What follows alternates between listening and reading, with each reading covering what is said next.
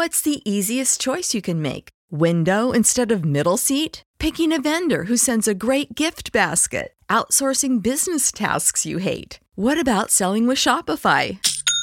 Whether you're selling a little or a lot, Shopify helps you do your thing, however you cha-ching. Shopify is the global commerce platform that helps you sell at every stage of your business. From the launch your online shop stage to the first real-life store stage, all the way to the did we just hit a million orders stage. Shopify's there to help you grow. Whether you're selling scented soap or offering outdoor outfits, Shopify helps you sell. Wherever and whatever you're selling, Shopify's got you covered. Sign up for a $1 per month trial period at shopify.com/try. Go to shopify.com/try now to grow your business, no matter what stage you're in. Shopify.com/try.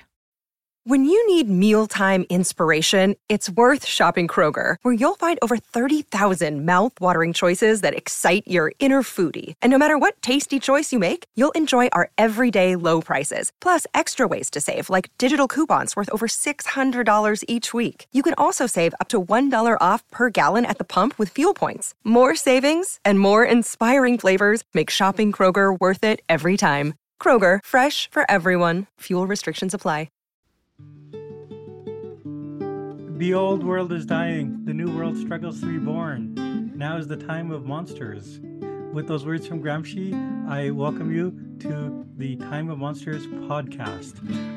This podcast is sponsored by The Nation magazine, and you can listen to it on the website of The Nation, but it's also widely available in all the sort of platforms that carry podcasts.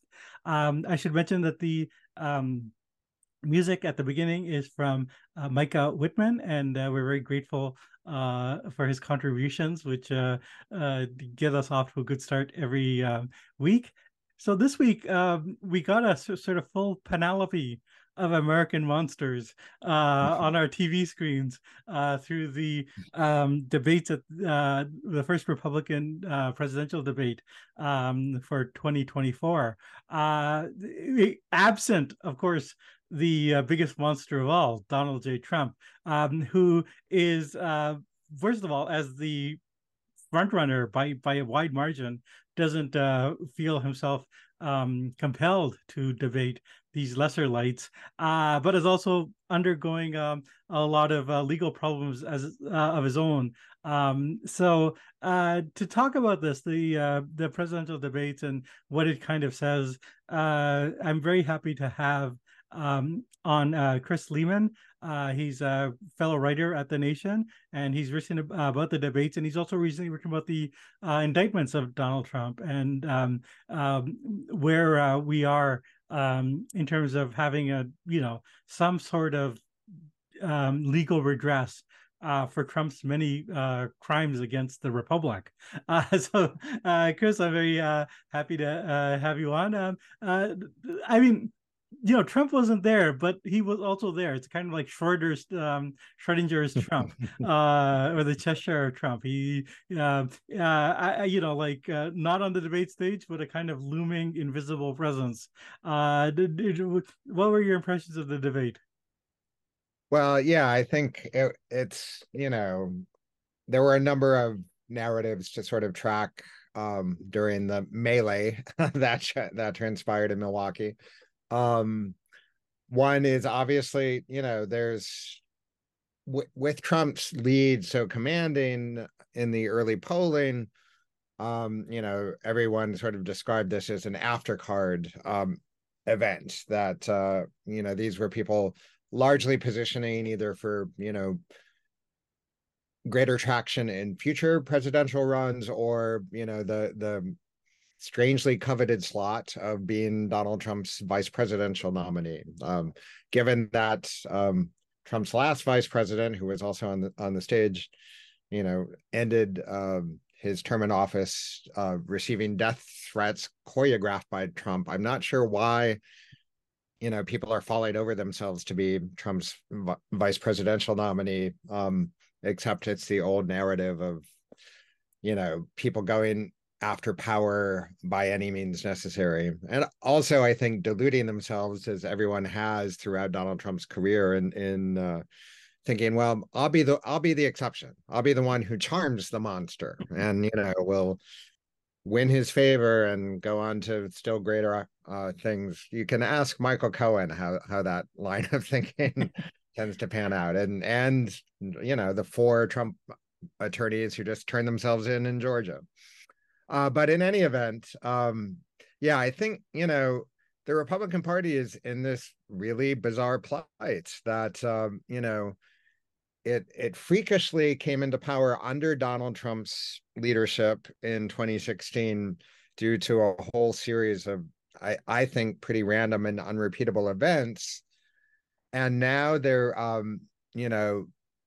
deadlocked in the grip of Trumpism, even though the last 3 election cycles have not gone their way. And that's conventionally the time when you hit the reset button if you're a major political party.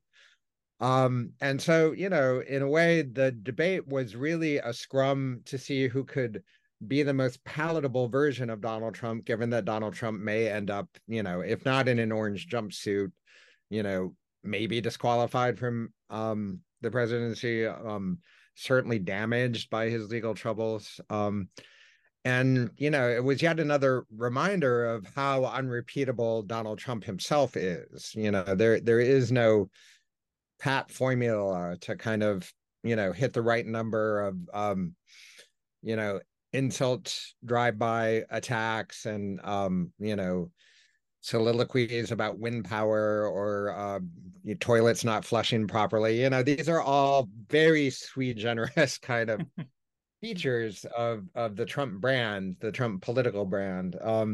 So you had these kind of in my mind both ludicrous and a little poignant efforts to impersonate Trump in a more palatable manner. You had Ron DeSantis trying to be, as cold and vicious a version of the Trump agenda. He relished saying he would kill cartel members stone cold dead and invade Mexico his first day in office. You had, Mike Pence in this, kind of impossible position of having been the person who, with legitimate honor, faced down the January 6th coup and wanting kind of credit for that, but also saying, he's incredibly proud of the Trump-Pence administration. You had, Tim Scott trying to dress up the Trump message with, full-scale attacks on the IRS, the Department of Education, teachers unions. And it all just comes across in this Mad Libs fashion. Like, these are all, random elements of a reactionary ideology that now runs the Republican Party, but without the kind of central, weirdly charismatic figure of Donald Trump. They just fall completely flat. And that's why all these candidates are failing so badly in the polling. And we should also obviously mention Vivek Ramaswamy, who did the most impassioned kind of millennial Trump imitation, just declaring he would wipe out the administrative state to court, create a revolution, and saying climate change was a hoax. All of this, stuff. Yeah. Well, I mean, in some ways, I do think of the various Trump imitators, the Trump cover bands, we could call Right. them. I do think that Ramaswamy sort of came the closest, and it's worth asking, like, why he was able to do that, and it's partially. He's never held elected office, so he's not bound by the kind of record and rules and conventions of sort of normal politics. He is a bit. I think Republican voters have shown a certain propensity to be attracted to the kind of abusive boss figure, the CEO, Right. the take charge CEO who will like fire everybody. And Trump had that to perfection because he played that character on The On Apprentice television, on right? television. Exactly. So obviously had the authenticity that you could only get from reality TV. But you know, Ramaswamy can do that with some degree of credibility.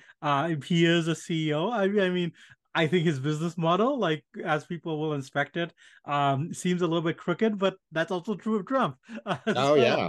So I think that and so he is able to come out. I am the political outsider. I'm not beholden to the donor class, as Trump claimed in 2015, 2016. You know, and I'm my own man, and I'm also you know, CEO. So I think that's a pretty attractive package. And I have to say, you know, speaking as someone who's born in India himself, like you know, like I think there's a kind. I was born in India. Vivek was obviously born in the United States, but he is of Indian heritage, and you know, he falls into this sort of category of the sort of model minority that is willing to exploit his status as a person of color to ingratiate himself to Republicans who like nothing more than a person of color who says, you know, reverse racism is the real racism. Racism, right, right. So I mean, so altogether, like, you know, okay, none of these guys are going to overtake Trump. Some of them, well, one of the will end up in his cabinet. One of them could end up as the vice presidential nominee. And I have to say, you know, of the people on stage, I think Vivek Ramaswamy seems like he did the best Trump impersonation. Yeah, no, I think that's right. And there's also the generational millennial aspect of it, which he played up very aggressively. This idea that, you know, as he chided Mike Pence, you know, the Cold War ended in 1989, you know, we need a new cohort of leaders. And it's interesting, you know, it became really clear that you know, the other candidate of Indian American descent on the stage was Nikki Haley, and there's like this really palpable tension between those two rivals, and I think there's some weird anxiety of influence on Haley's part, like, you know, this was supposed to be my slot, you know, and Vivek is this, you know, as you say, this kind of upstart kid who's you know, who relishes being attacked. It was very clear he was smiling as, you know, everyone else clamored to go after him. And that's another, you know, kind of little remarked feature of Trump's appeal. You know, he's so associated with this dour kind of Spenglerian vision of, you know, American Carnage. American carnage. Exactly. Everyone forgets that Trump is a textbook apostle of positive thinking. You know, Norman Vincent Peale was his preacher, presided over his first wedding, and all the election denial stuff is pure Norman Vincent Peale. It is just like, you create a mental universe in which it's literally impossible for you to think about failing, and all of that comes from Trump, I think, and Ramaswamy is also that kind of weird, you know, happy warrior, even though he wound up saying things like, we're in a very dark time, there's an internal cold civil war that we're living through, but he does it in this kind of like, yeah, it's a really difficult mindset to characterize because it's so contradictory, but Sure. Yeah. I mean, it's a sort of very pessimistic about sort of public life and the state of the American project, but very hyper optimistic about, you know, one's the personal competence of this sort of CEO right, class, you know, right, and of I the alone business. can fix it, you Yeah, know. yeah. Sort of, you Yeah. know, to since we started with Gramsci, you know, like one can flip Gramsci's thing. It's a kind of, you know, pessimism of the social order combined with an optimism of self-help ideology. You Right, know? right, exactly. It's a real, and it's such a deeply American thing. And that what's interesting about DeSantis is was hammering away at it. Every other sentence out of his mouth was like, America is in decline. And he only offers like this, grim, punishment minded, he's gonna kill the cartel lords in Mexico. He's gonna, break the teachers unions. It's like he's going down this checklist of enemies, and he has no his affect is all just, grim, shouty, commands he's barking essentially, and it Yeah. utterly fails to land with the Trump Yeah. base, which Yeah. is interesting because policy wise, he's it's like Trump on steroids. It's doing all the culture war stuff. It's doing all of the kind of assaults on the deep state bureaucracy and getting none of the traction. Yeah, no, I mean it perhaps shows how little policies actually, behind Yeah, this, and matter. how Yeah, much how much affect, and but also like I mean I think that self-help, positive thinking component is so strong, and it's interesting that some of the Trump imitators don't see that. I mean, you right, mentioned Ramaswamy smiling, and the sort of happy warrior willing right. to take the arrows of his opponent and just mock them. Compared to like Ron DeSantis, it's actually painful to see this guy try to smile. Like it's Yeah, actually it's an this effort. is Yeah, yeah. If you can easily find these images on social media, but there was an attempt at a smile, and like you felt like this is yeah, this robot is not achieving this AI is not achieving sentience. yeah. No, the uh operator's manual needs to be updated. that's right, Yeah, that's right. Yeah, so yeah, no, so I mean I do think, well, obviously it's interesting that like so much of the attack was aimed at Vivek Rasami,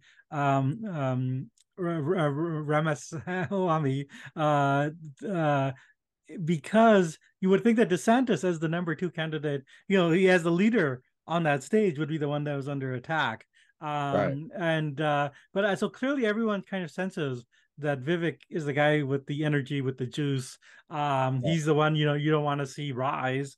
And one would imagine that like coming out of the debate, we're seeing sort of indications just based on sort of Google searches, but also some focus groups, that Vivek did the best. Right, And then Nikki Haley sort of came in second. But right. if that's the case, like he's going to get under more attacks, and like where do we think the attacks are going to come from? Yeah, it's interesting. I mean, there were, lots of, Mike Pence said something like, this is not the time for on-the-job training, a Hmm. lot of attacks on his experience, um, which But again, it's exactly what everyone did to Trump in 2016, and it just did not matter. of course, Um, because you have a voting base that like hates Washington, hates right, the exactly, established right, order, and actually hates the Republican Party. So right, to say like I'm a Republican governor with a record, and right. this businessman has no experience, like you're slitting your own throat. Yeah, I You're know. actually It's the Jeb Bush playbook. It's just like, yeah, we know where that leads in the Trump era. And it's also interesting. I was thinking about this, when um, Ramaswamy first announced, I wrote a piece for The Nation about how he is touting, the mistaken American version of the meritocratic ideal. Like his whole assault on wokeism is predicated on this idea that, merit is the um, ironclad and steadfast determinant of individual virtue, of success in the capitalist economy, um, all of which is discredited by almost the entirety of American history. um, and it's interesting because I was also thinking back in 2016, I wrote a couple columns about how Trump was the anti-meritocratic candidate. He stood up in this field of, sort of seasoned politicians and governors touting their records and said the entire system is corrupt. And I, yes, I donated to Democrats because that's how the game is played. And, this is how you get access in a totally corrupt system. He, just gleefully toppled the whole ideology of meritocracy.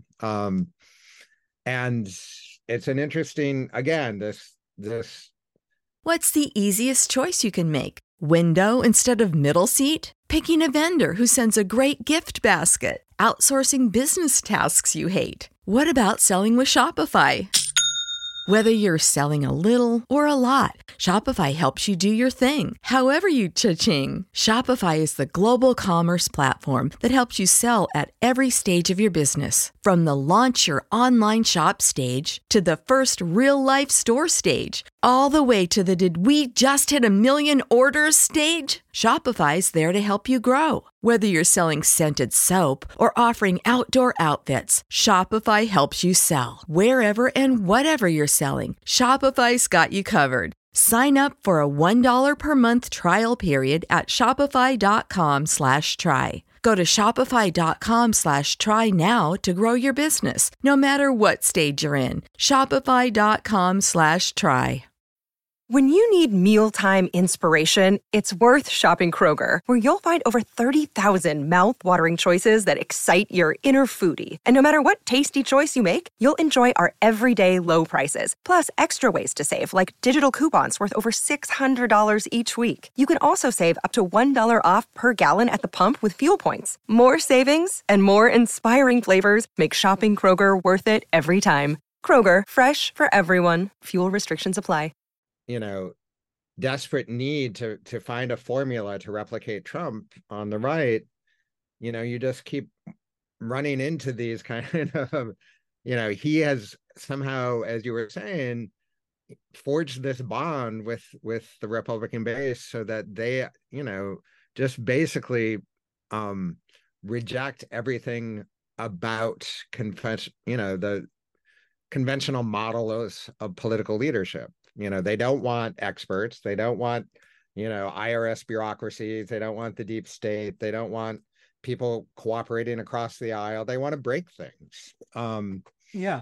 And, Ramaswamy definitely can break things, as you alluded to in his business career. It's all private equity, sort of pharmaceutical grift. So, but he still has this kind of residual attachment to the meritocratic dream in America that, I don't know how that will play. It's a cudgel against the alleged forces of wokeness. But as you and I have both written, the great counter revolution against wokeness has not really yielded significant political turns on the right returns. Yeah, no, exactly. And I was actually kind of struck with the debate. There was some talk of wokeness, but not as much as yeah, no, it was quite, there were anti-trans things that people sort of did as asides, because that is something that all the Republicans feel comfortable with. Yeah. But not a lot. And I do think that they're kind of waking up to the fact that this is not the political winner that they've been that everyone thought it was after Glenn Youngkin, right? Yeah. No. I mean, the whole meritocracy thing. I mean, it's interesting. There's such a distrust, and this goes beyond the Republican base, but it's particular in the strong in the Republican base of institutions, of like these authority figures. But I think that maybe among Republicans, the one place where they still kind of believe in meritocracy is money, right? Like if you're right. You're the figure that made the money, that shows that you know what you're doing more so than the eggheads, the experts, the that's right. Yeah, so and he has Ramaswamy has a compelling sort of story for that base of being a billionaire. One can as with Trump, you can look at that and say actually these businesses are kind of fraudulent or whatever, Shells, right. but to some degree, I mean, within the context of American capitalism, I don't think people care, or at least Republican voters don't care, like, whether you Right. made your money honestly or not, or it's Oh like, no. In yeah, fact, I this is the probably party, this is the party of used car dealers, right? Like, this is right, the party, so, or right, of car right. dealers in general. So I mean, it's kind of accepted that you do have a little bit of blarney and a little bit of like salesmanship, in order to, like, make the final sale, right? Like, you Yeah. yeah. So I kind of, so I do feel, I mean, the contrast between Ramaswamy and Nikki Haley is interesting, because they're both, I think, exploiting their status as a model minority, but to Right. different factions of the party. Like, I feel Yeah. like, to the extent that there is still this old Republican establishment, Nikki Haley is perhaps sewing that up and getting, like, she will maybe become the favorite candidate of the donor class, and like, she has their policies in both sort of economics, like complaining about government spending, and Right. on foreign policy, saying, like, we have to, Stay in Ukraine and is yeah. stay in Ukraine, and that China's like the big enemy. So I sort of feel like, yeah, I mean, it's interesting. I mean, I would not have predicted that, that leaving Trump aside, the two kind of avatars of the two wings of the party would both be of South Being Asian descent. American. Right, right. it's it's Well, it's it's and I have to say, like, of the two wings, like, like, the donor class can get you money and some attention and a lot of favorable media coverage, but are they gonna get you I think that the sort of MAGA base that distrust all this, that, like, isn't sure, like, why are we spending money on Ukraine when we could be killing Mexicans? right, right, exactly. You Yeah, know, let's bring the war back home. Yeah. yeah. So yeah, Yeah. I just think, like, yeah, I mean, I'd like you, maybe get your thoughts on this, but I feel like, of the two, if these are the two emerging figures, like, I feel that Ramaswamy, has an edge over Haley, not with the donor class, but with the GOP masses. Yeah, no, I think he definitely represents the future of Trumpism, or a figure like him. And he's clearly adapting very rapidly to, like, the profound shifts in our politics. I was also thinking, when you were describing, the kind of grift-like character of both his and Trump's fortune, I remember when The Apprentice first aired, some critic, wrote about there were many scenes in the penthouse apartment of Trump Tower where Trump lives, and it's like a gilded bathroom, a gold toilet. It's and some TV critic wrote at the time that Donald Trump is a um, poor person's model of a rich person. And Mm-hmm. I do think that is, God knows how much ink has been spilled about, the somewhat mythical, attraction of Trump to the white working class. But I do think that kind of brash and unapologetic embrace of wealth, as the metric of, success and achievement, is very it's kind of the original DNA of the Republican Party, going back, to its 19th century roots. And I think, Ramaswamy understands the kind of faux populist appeal of, trashing the administrative state, of saying, that these are doomed wars that we're once again going into, and Ukraine is just like Vietnam or Iraq.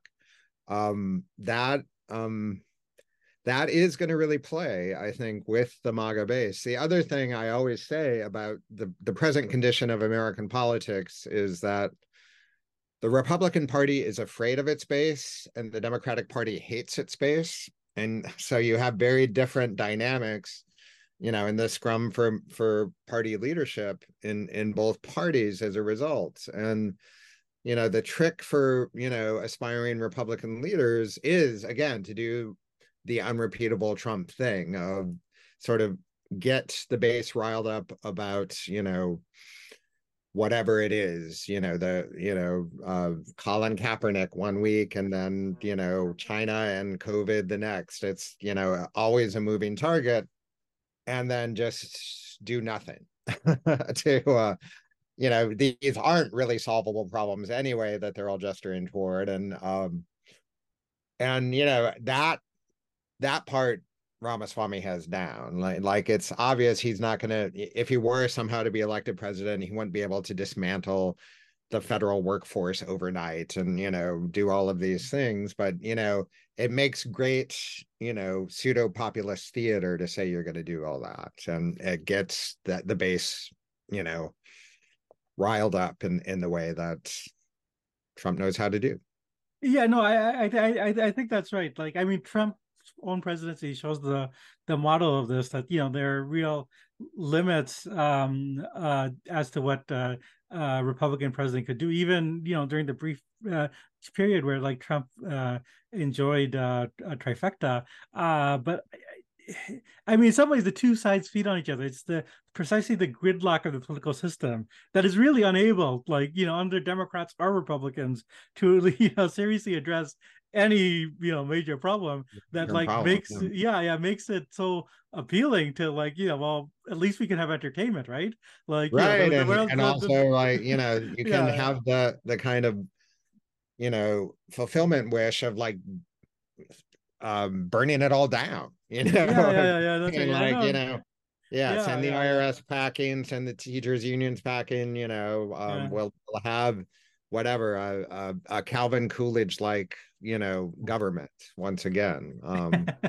It's so hilarious to me where Mike Pence was simultaneously touting what were toward the end of the Trump years, low unemployment, historic low unemployment for women, for African Americans and Hispanic workers, and never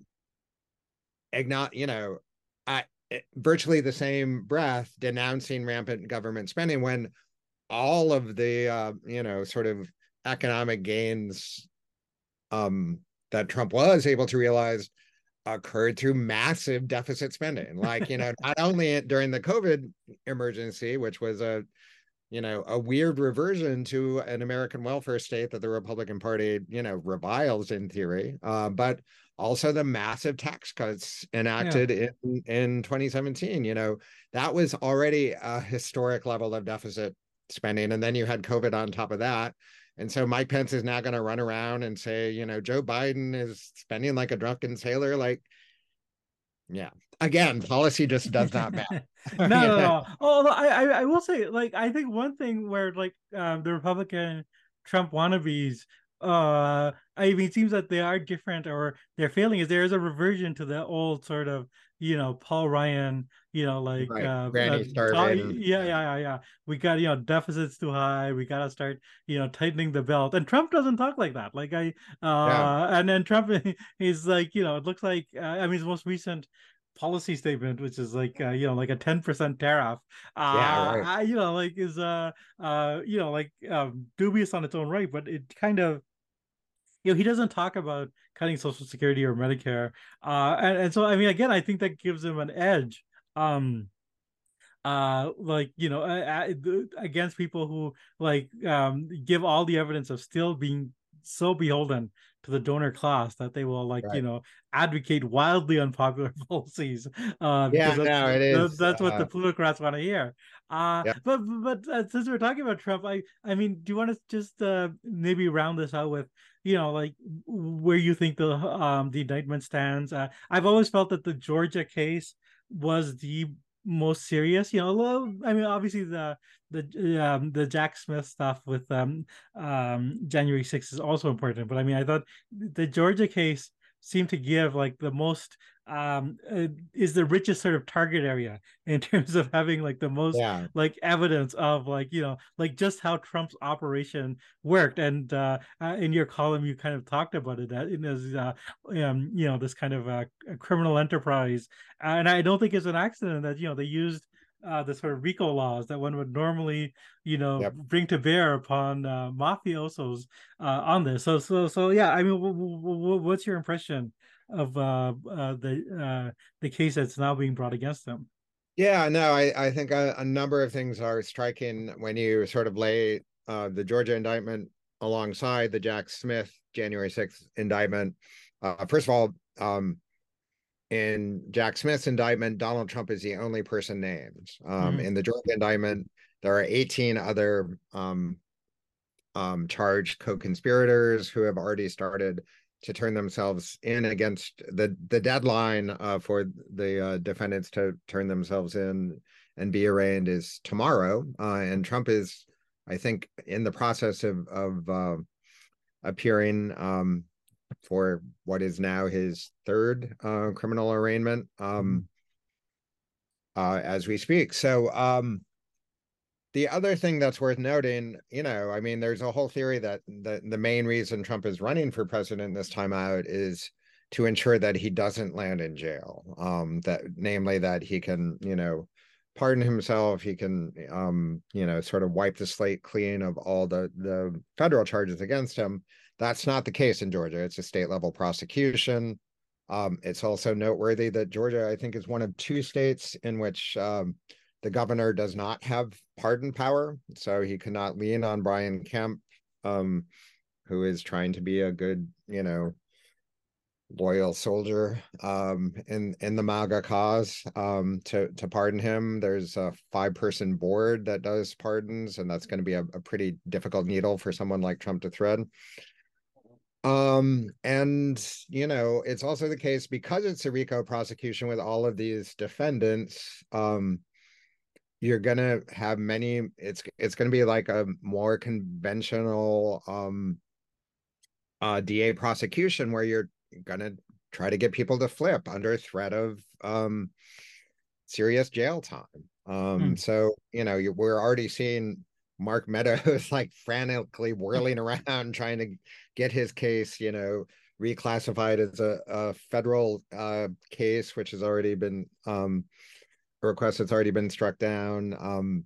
There's just going to be a lot of activity around, these other apparatchiks in the Trump world who would prefer not to be behind bars. So it's going to be, yeah, I think the potential both for long-term serious consequences for Trump personally are far greater, and the potential for I've always said, like, how much corroboration do we need? Like, this is also a case where Donald Trump is literally on tape trying to get Brad Raffensperger to, quote, find him 12,000 votes. This does not seem like, a head scratcher from any, for any competent prosecutor to proceed with. So yeah, we'll see. Obviously the big caveat here is that, Republicans are fond of saying there's a two-tier justice system, and they're right, but it's not the two-tier justice system they imagine. It's a two-tier justice system that benefits people like Donald Trump, who are immensely wealthy and powerful. So we'll see. Yeah, no, and in particular, Trump's case, even beyond being a very wealthy person, I mean, he's already been allowed to get away with a lot more than Sure. any other person facing these charges. Just in terms of like witness tampering, like Oh threats yeah, to, I know. I mean, he should yeah, be in jail right now on those grounds alone. yeah, He should have yeah, been led away in leg irons on January 7th, but that's yeah. a whole other Yeah, conversation. yeah, yeah. Well, yeah, in this case, yeah, justice is grinding extremely slowly and imperfectly, but yeah, there's actually a movement happening, and it's gonna, I mean, the whole combination that we're seeing of Trump as the front runner, because like all these indictments just make his base love him all the more. combined deep with state. combined with the justice system working. I mean, we're really in uncharted territory here. Like, Absolutely. Yep. I mean, yeah. I mean, if one were a nihilist, one would almost like the prospect of President Trump serving his presidency not in the White House but from jail. But Right, right. Sort of like Paul Sorvino in Goodfellas, right? That's right. That's Yeah. right. That's right. Yeah. But anyways, we will continue to watch what happens and see what happens. And you can read Chris's writing in the Nation, where this podcast is also carried. And yeah. So once again, thanks for being on the program. Thanks for having me, Gene. Always a pleasure.